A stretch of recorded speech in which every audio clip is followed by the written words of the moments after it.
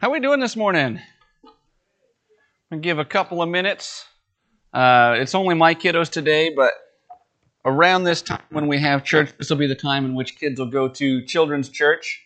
So just as another announcement, we talked about last week, we're going to start having children's church during this time. So if you've got friends and family who have kids, be sure and let them know that we're having programs and services and stuff like that available here at ACC. Why don't we go to God in prayer? Heavenly Father, we are so grateful for your name. We praise your name above all names, Lord. We're grateful for this chance that you give us to gather together in prayer and to sing worship to you. And most importantly, Lord, we're thankful for the time you give us to study your word. We ask that you would open our hearts today to your word. We ask that you would soften our hearts so that we would receive your message, that we would apply it in our lives, that we would not just be Christians on Sunday, but all throughout the week, Lord. Father, I ask that you would pour into me the gift of preaching, that you would make my words clear and concise, that those who were listening would hear this message, that they would take it into their hearts, they would hear your words, and that they would receive transformation through your word, Lord. And we pray all of these things in your precious name, in Jesus' name. Amen. So we're working through a little mini-series. We started last week. We've been looking at the last part of the Great Commission. Remember, Jesus says, go into all nations, make disciples, baptize them, and teach them to obey. That's our 4 commands. And then the promise he gives us at the end is, and I am with you always, or I will be with you always to the end of the age. And what we're going to look at these next few weeks, today, next week, and we looked at it last week, we're looking at what it means when we have Jesus with us. So last week we talked about forgiveness. We talked about the forgiveness that we receive, the ability to forgive that God gives us. And one of the things I hit on at the very end of last week's message was this idea that forgiveness sets us free. And so I kind of want to use that to segue into today's message and talk about the freedom that we receive when we have a relationship with Jesus Christ, when we have Jesus Christ as our Lord. We read in John 6 a little earlier, a couple different times. This is from John 8. This is John 8:31, if you wouldn't mind turning there. And you'll have to bear with me because I usually put markers in here and I forgot to, so you're just going to have to look it up in real time with me. I like reading off the actual Bible better than the screen. John 8:31. It says, to the Jews who had believed him, Jesus said, if you hold to my teaching, if you really are my disciples, then you will know the truth, and the truth will set you free. And notice what Jesus says there. It kind of ties in with our Great Commission theme, right? He says, if you hold to my teaching, if you obey my teaching, that's commandment number 3 in the Great Commission. And then he says, if you really are my disciples, right? That's commandment number 2 in the Great Commission. And then he says, if you do these things, if you hold to my teaching, if you obey my teaching, if you really are my disciples, then the truth will set you free. And when I think about that word freedom, it's kind of a word we throw around a lot, especially here in this country, right? We talk about freedom a lot. Our national anthem, we're the land of the free. The Declaration of Independence says that all men are created equal with the right to life, liberty, it's another fancy word for freedom, and the pursuit of happiness. We even have a phrase that we say, right? When we want to imply that someone has a right to do something or to be somewhere, we'll say, yeah, it's a free country, isn't it? Who's ever heard someone use that expression, right? So we use this word freedom. We talk about freedom a lot. We understand it. But do we really know what freedom means? If I walked up to you, let's pretend for a second that English was my second language, or maybe I was a small child and I didn't speak English very well, and I wanted to know, what is freedom? How would you define freedom to me? Anybody, shout it out.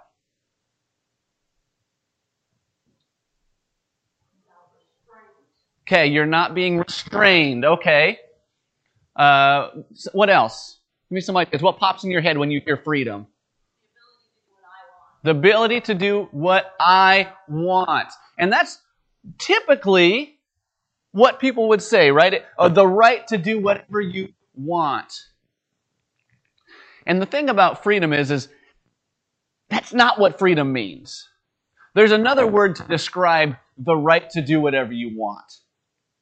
And that word is called license. Those are two different things.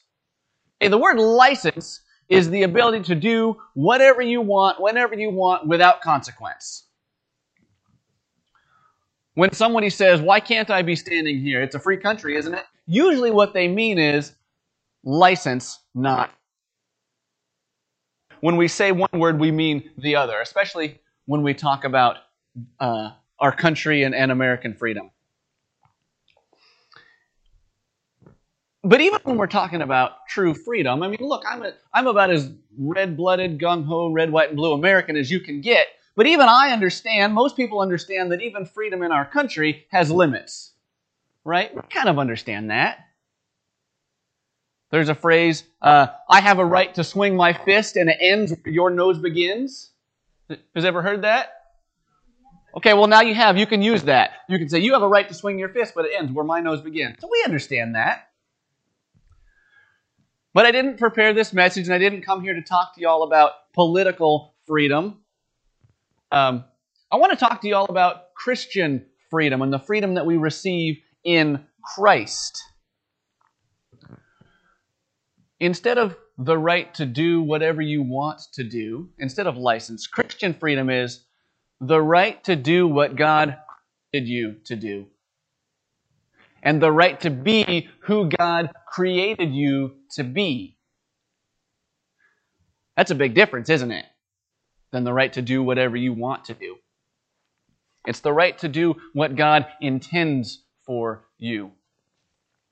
And I found that if you ever want to get a good idea of what God's intention for creation is, we have a book in here that we can turn to that describes God's original creation and His intention for creation. We can look, it's the very first book of the Bible. We can look in Genesis. So turn with me, if you would, to Genesis chapter 2. And I'm going to start in verse 9. Excuse me, I'm going to start in verse 8, actually. And then we'll read verse 9. Chapter 2, verse 8. It says, Now the Lord God had planted a garden in the east. He put a man He had formed. The Lord God made all kinds of trees grow out of the ground, trees that were pleasing to the eye and good for food. In the middle of the garden were the tree of life and the tree of knowledge of good and evil.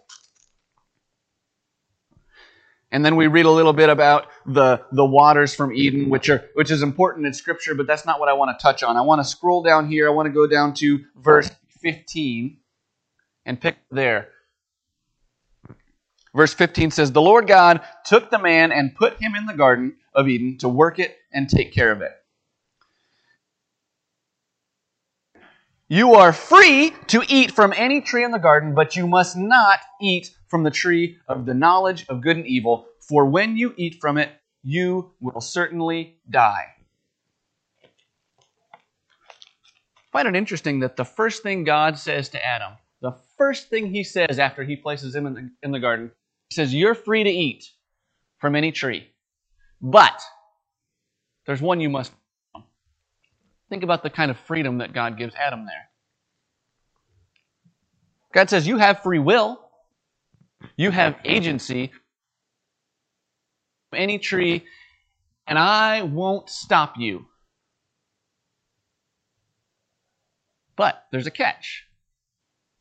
Right? God gives Adam freedom to do what He wants, but He does not give him freedom to do what He wants without consequence. He says, whatever you do, don't eat from that tree, because if you do, you will die. But I'm not going to stop you. I'm going to allow you to make that choice. And what I find interesting here, This is one of the very few times when we use the word freedom, when God uses the word freedom in the Bible, it's you are free to. I did a search. There's only about 7 or 8 times in the Bible where the words free to do something is used. And almost every other time we hear the word freedom, we get the other definition. Somebody shout out, not restrained. You are free from. God gave the Israelites freedom from Egypt. After they were sent into exile, the Israelites were free from Babylon. Every single time the people of Israel, were in captivity or oppressed or troubled or in battle, God gave them freedom from their restraints. So I think that's a very important way to think about Christian freedom. You will know the truth, and the truth will set you free. Well, what does the truth set us free from? We're not slaves in Egypt. We're not exiled in Babylon. There's a lot of things, really. Jesus sets us free from our death. He sets us free from sin. He sets us free from the prospect of eternal judgment. But one of the things I want to take note of, especially in John 8:32, what Jesus sets us free from, the answer is right there in the verse. The truth will set you free. Well, if the truth sets us free, what does truth set us free from? Sets us free from lies, right?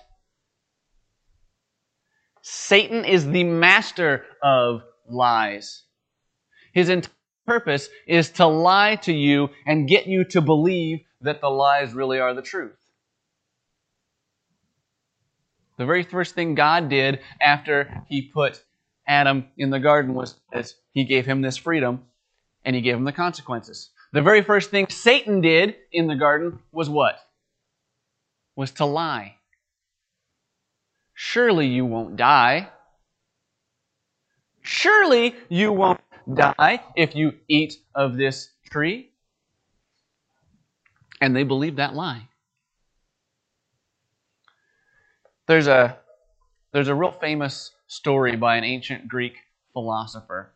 It goes something like this. There were 3 men who were chained inside of a cave from their birth. Okay, I want you guys to picture this. From the time they were born, they were held captive in this cave, and they were tied up in such a way that all they could see was the wall in front of them. And as they grew up, there was a fire in the cave behind them. And as they grew up, people would pass by in between them, behind them, and the fire. If you can kind of picture it. So here's the fire right here. Here's the wall. Here I'm standing. And people would pass by here, and they would hold up different objects. They'd hold up a cat and say, "This is a cat," and walk by. They would walk through and say, "This is a person," and walk by. And so the men would see these shadows on the wall, and they would hear the description of what they would hear their entire life. Everybody kind of picturing this scene here? Well, one day, one of the men managed to break free from his shackles. And he went outside of the cave. Now, bear in mind, he'd spent his entire life looking at shadows on the wall, thinking that that's what reality was. And so you could imagine when he steps outside and he sees this world of color and beauty and magnificence.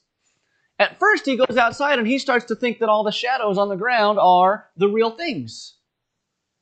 He sees a shadow of a tree on the ground and he says, "That must be a tree."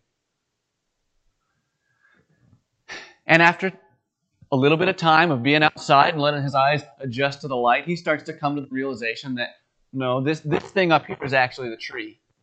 This furry orange critter that's walking around, that's the real cat. The shadow is just what the cat produces.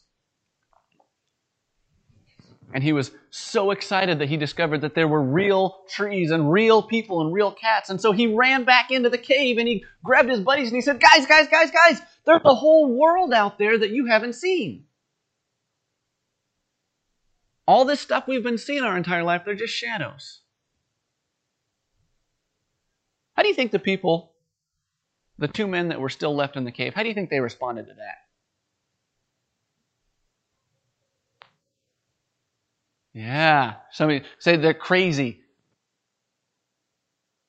I'm going to need to fact check that. This is crazy. I know what a cat looks like. I've seen cats my entire life. And you're trying to tell me that it's something different?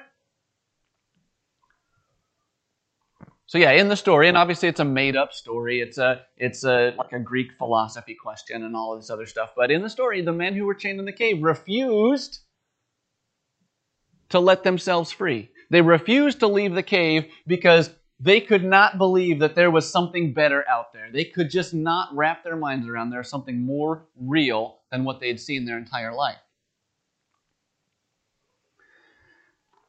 And I can't help but think about the shadows that our world tries to convince us are today.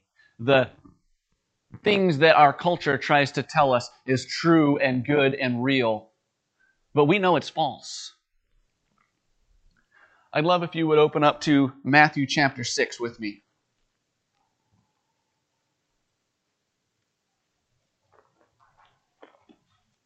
It'll be in Matthew, starting in verse 19.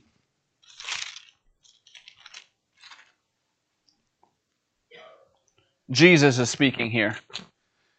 He says, "Do not store on earth where moths and vermin destroy and where thieves break in and steal, but store up for yourself treasures in heaven where moths and vermin do not destroy and where thieves do not break in and steal. For where your treasure is, there your heart will also be."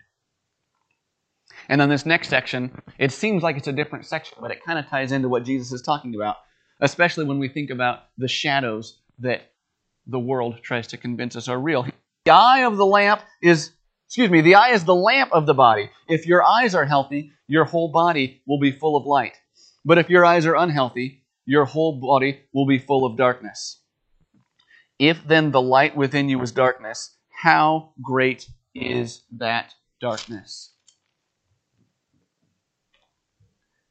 If you know someone who's walking around in spiritual darkness, if you've got a friend or a family member who just can't wrap their heads around why they should become a Christian, why they should invite Jesus into their life, you got to understand that they're living in a cave and they've been seeing shadows on the wall their entire life. And what happens when you're in a room and you turn the lights off and you stay in that room for a long enough time? What do your eyes do? They adjust to the darkness. You can walk around in a dark room. If you've been in a dark room long enough, you can walk around and not even notice that the lights are off. And when I think about this passage, this message from Jesus, I can't help think about our culture is constantly bombarding us and telling us to store up our treasures on earth. From the time we're small children in grade school. You'd better do well in school. You better learn your alphabet because you want to make sure you do well in grade school. Because you want to get into middle school and junior high. You better do well in junior high and high school. You better study up. You better do all that because you want to be able to get into a good college. When you get to college, you better make sure you're paying attention in school and doing a good job in college because you want to be able to get a good job. Hard in that job, you better dedicate your entire life to that job because maybe someday you might want to work up into management. You better be a good manager. You better devote yourself to that company because someday maybe you want to start saving up for a house or for retirement. You better start investing that money. And then you get into retirement and it's like, you've got all this money that you've saved up for retirement, but you better invest it into a college fund for your grandkids so that they can go to a good college, so that they can get a good job, so that they can retire and give money to their grandkids to get a good job. Is that all our life is? Just a series of things we need to do so that we can do the next thing, so that we can do the next thing? The world's keeping us busy, so then what? What next?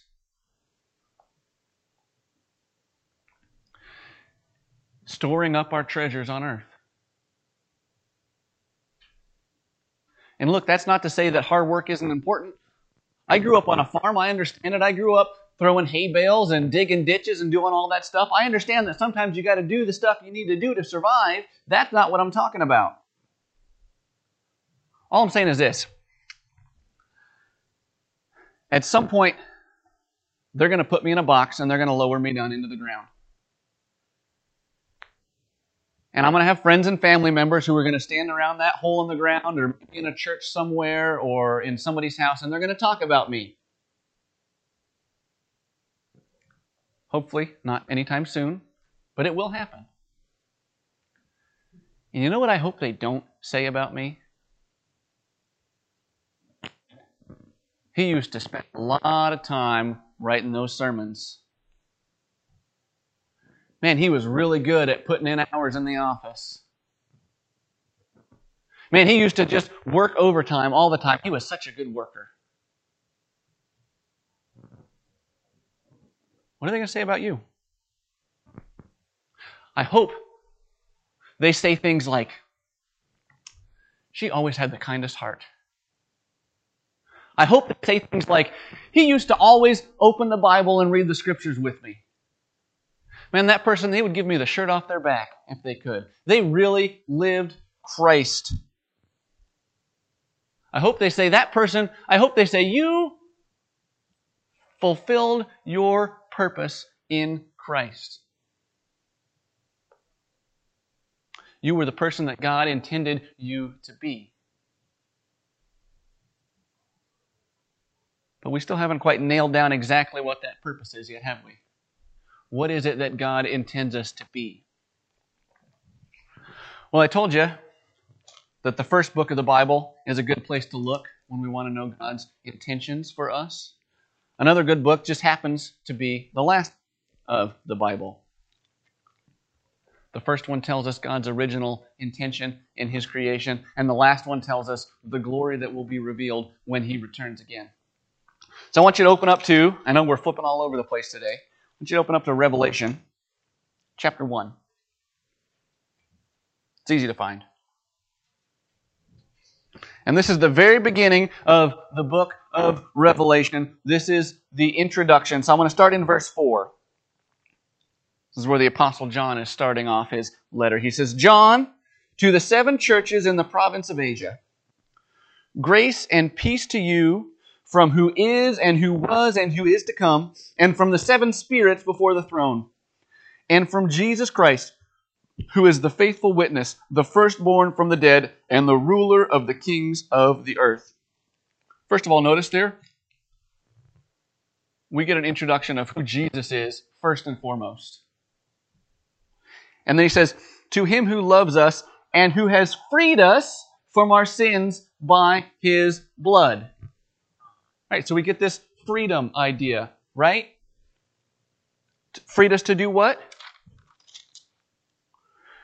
He has made us to be a kingdom and priest to serve his God and Father. To him be glory and power forever and ever. Amen.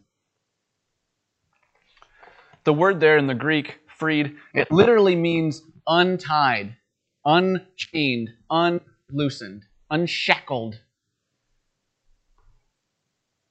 We were chained to our sins. We were chained to the world. And Jesus Christ unlocked the shackles for us. Why? So that we could be a kingdom. So that we could be priests. So that we could serve Him.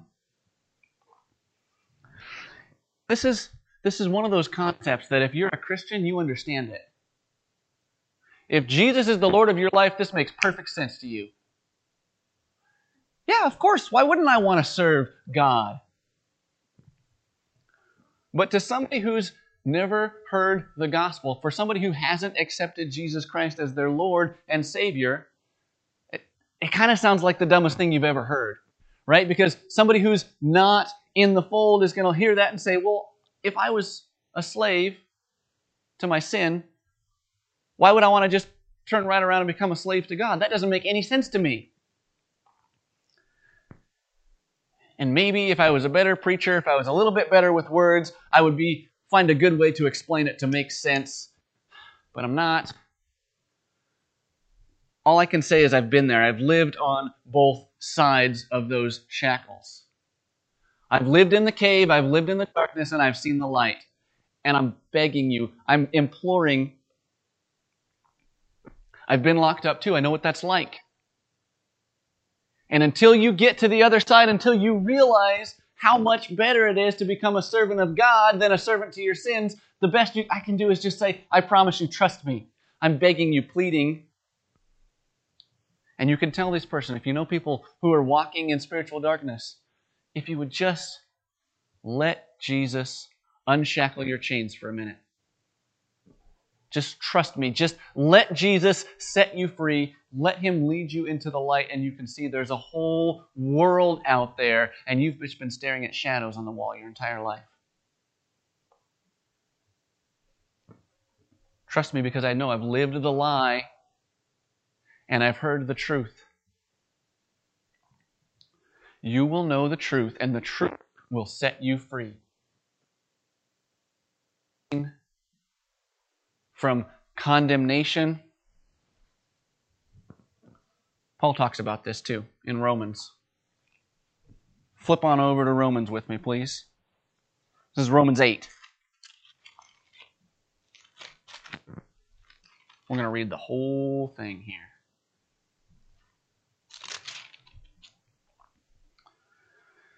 Romans 8, verse 1. For there is now no condemnation for those who are in Christ Jesus. Because through Christ Jesus, the law of the Spirit who gives life has set you free from the law of sin and death. For what the law was powerless to do because it was weakened by the flesh, God did by sending His own Son in the likeness of sinful flesh to be a sin offering. And so He condemned sin in the flesh. Think about what that is. Not only did Jesus come and undo your shackles, but He came and lived a life in the flesh so that He could experience it with us. So that we would have no excuse, because He's experienced, He knows what temptation is like. He knows what it's like to be tempted by sin and to not give in. He knows what it's like to grieve and to lose loved ones. He knows what it's like to suffer and die. That's how bad that God wants to have a relationship with you. He died for you.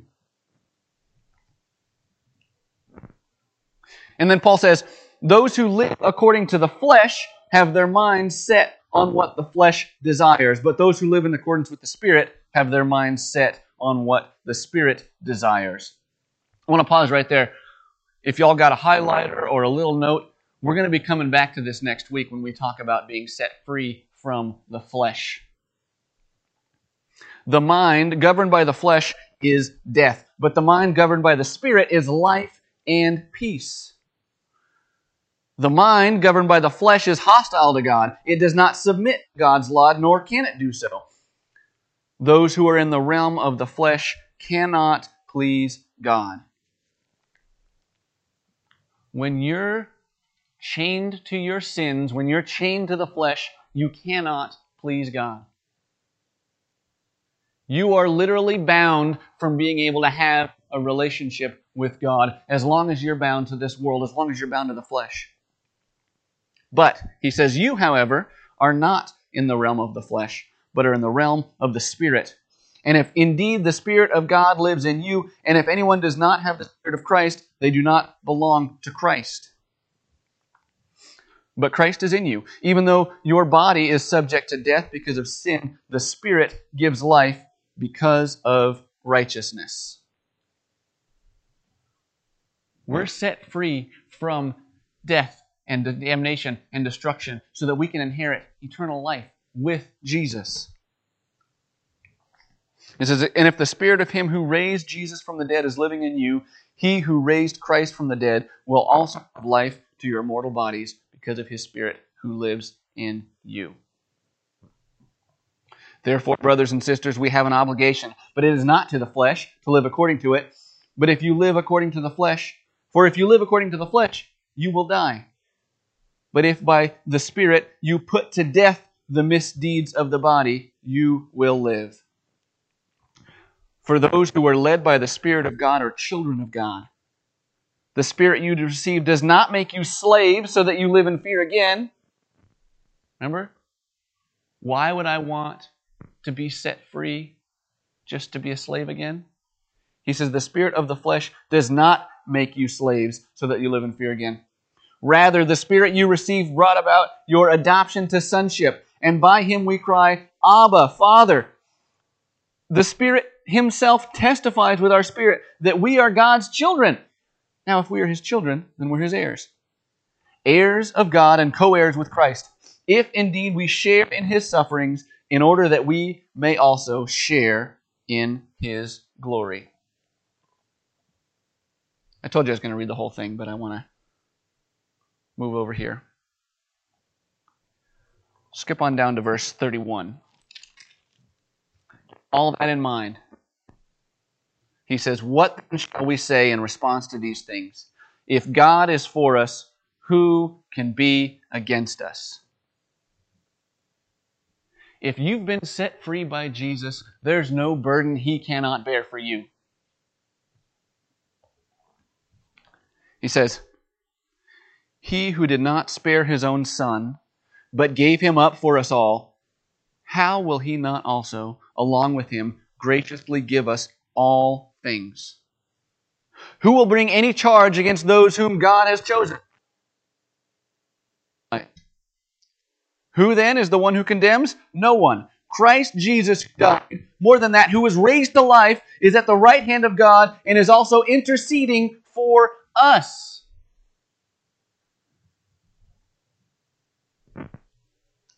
Who shall separate us from the love of Christ? Shall trouble or hardship or persecution or famine or nakedness or danger or sword? For as it is written, for your sake we face death all day long. We are considered as sheep to be slaughtered. No, in all these things we are more than conquerors through Him who loved us. Now listen up, y'all. Verse 38.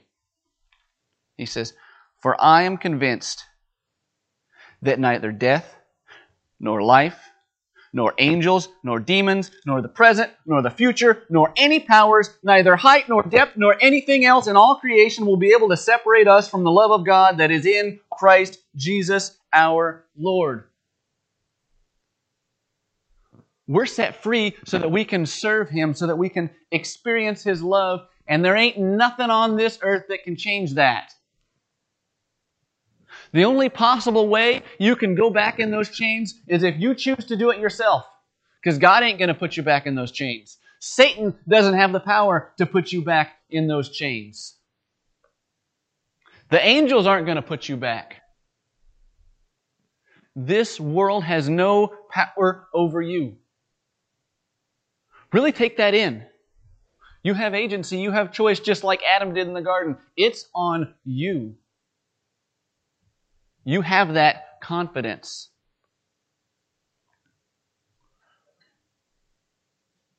We're set free from our sins. We're set free from the law.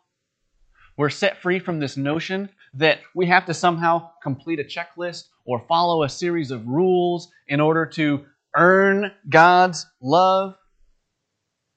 When you stop trying to earn God's love and instead you simply accept God's love and you submit to Him and you make Him Lord of your life, that's good news. I've got one more scripture I want to read because I've got some really good news. Because I've been talking about the kind of freedom that God gives believers, but there's a kind of freedom, there's a gift that God gives to all of His creation. And I mean all of us. There's something that God gives every single one of us, whether we're Christian or Jews or atheists or Muslims. I mean all. I want to look at Acts chapter 8.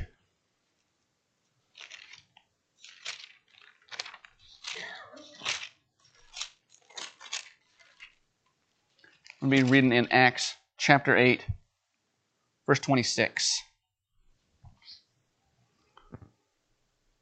He says, "Now the angel of the Lord said to Philip, 'Go south to the road, the desert road that goes down from Jerusalem to Gaza.' So he started out, and on his way he met an Ethiopian eunuch, an important official in charge of all the treasury of Candace, which means the queen of the Ethiopians. This man had gone to Jerusalem to worship, and on his way home was sitting in his chariot reading the book of Isaiah the prophet." And so this Ethiopian eunuch is not a Christian. He's not a Jew. He knows God's word, but he's not ethnically tied to the faith. Keep that in mind. The Spirit told Philip, "Go to that chariot and stay near it." Then Philip ran up to the chariot and heard the man reading Isaiah the prophet. "Do you understand what you are reading?" Philip asked. "How can I," he said, "unless someone explains it to me?" So he invited Philip to come up and sit with him. And this is the passage of Scripture the eunuch was reading. "He was led like a sheep to the slaughter, and as a lamb before its shearer is silent, so he did not open his mouth. In his humiliation he was deprived of justice. Who can speak of his descendants? For his life was taken from the earth." That's Isaiah 53, in case you wanted to know. The eunuch asked Philip, "Tell me, please, who is the prophet talking about? Himself or someone else?" Then Philip began with that very passage of Scripture and told him the good news about Jesus. Listen up, y'all. This is important. Verse 36 says, "As they traveled along the road, they came to some water, and the eunuch said, 'Look, here is water. What can stand in the way of my being baptized?'" And if you've got a King James or an older version, you might have a verse 37 that says, "If you believe with all your heart, you may." And the eunuch answered, "I believe that Jesus Christ is the Son of God." I don't have time to talk about that verse. You'll notice it's not there in your newer Bibles. It's in the older ones. If you want to know more about it, come find me after church. But what I really want to get on is that thing that the eunuch says, "There is water. What stands in my way of being baptized?" And what did Philip do? He says, "And he gave the orders to stop the chariot. Then both Philip and the eunuch went down into the water, and Philip baptized him." That's important stuff. Every person alive, atheist, Muslim, Jew, even Iowa Hawkeyes fans, have the freedom to make Jesus Christ their Lord. God does not prevent people from choosing Him. There's water. What stands in my way of being baptized? And Philip says, "Nothing. Let's go. Let's do it." And the reason that's important, remember that agency thing with Adam in the garden, right? God says you're free to choose. We're still free to choose. God, in His infinite wisdom, gave us the ability to come to Him freely. And He's already done the heavy lifting. He's already sent His Son to die on the cross. He's already atoned for your sins. And all you got to do is say yes. Through your repentance, through your baptism, you have access to the greatest freedom you could ever imagine. All you have to do is accept it. If you or anyone else you've known has ever been told, well, maybe God just decided long ago that you weren't going to be saved, come talk to me. Have them talk to me. Because that's not what Scripture teaches. If you've ever been told or heard someone say, you should really get a handle on your sin before you come to God and get baptized, come talk to me. Because that's not how it works. I've heard people say, I can't become a Christian yet. My life is too messed up. I need to fix myself before I can get saved. That's like getting yourself clean before you go take a bath. It just doesn't make any sense. If you've ever been told, You can't get baptized until you pass a test or take a class or go through a series of steps or go through this catechism or this thing or that thing or jump through these hoops. Come talk to me. Have that person talk to me. Because that eunuch didn't take a class. He didn't have to pass a test. He didn't have to jump through any hoops. He said, there's water. What stands in my way? Here's another one. If you've ever been told, yep, we're going to have a baptism party in July. So say your confession and your little prayer here right now, and then we're going to round everybody up in July, and we're all just going to dunk them one by one. Don't do that. Come talk to me. That eunuch didn't have to wait for a baptism party in July. And under control first. He says, there's water. What's stopping me? That prevents me from reenacting the death, burial, and resurrection of Jesus Christ. It ain't us. We're not going to stand in the way. Let me tell you something. We don't have baptism classes. We don't have waiting lists. We don't have tests you have to take. We don't make you fix your own sin. My phone number is on that board out front, and if you need to give it out to somebody, give it to them, and they can call me anytime, day or night. You can call me at midnight on a Tuesday, and I will make sure somebody else gets out of bed and comes and baptizes you. No, just kidding. I'm not going to make you wait. I won't even make you wait until that upcoming Sunday. I'll drive up from Gary. Because if you want a relationship with the Lord, I'm not going to stand in your way. I'm not going to be the one who says, nope, you got to wait. Because you know what? In between Thursday and Sunday, if Jesus comes down on that white horse between then, I don't want that on my conscience.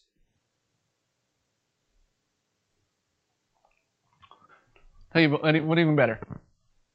If you or anyone else you know wants to make a commitment to the Lord, I won't even make you wait until the end of my sermon. I'm serious.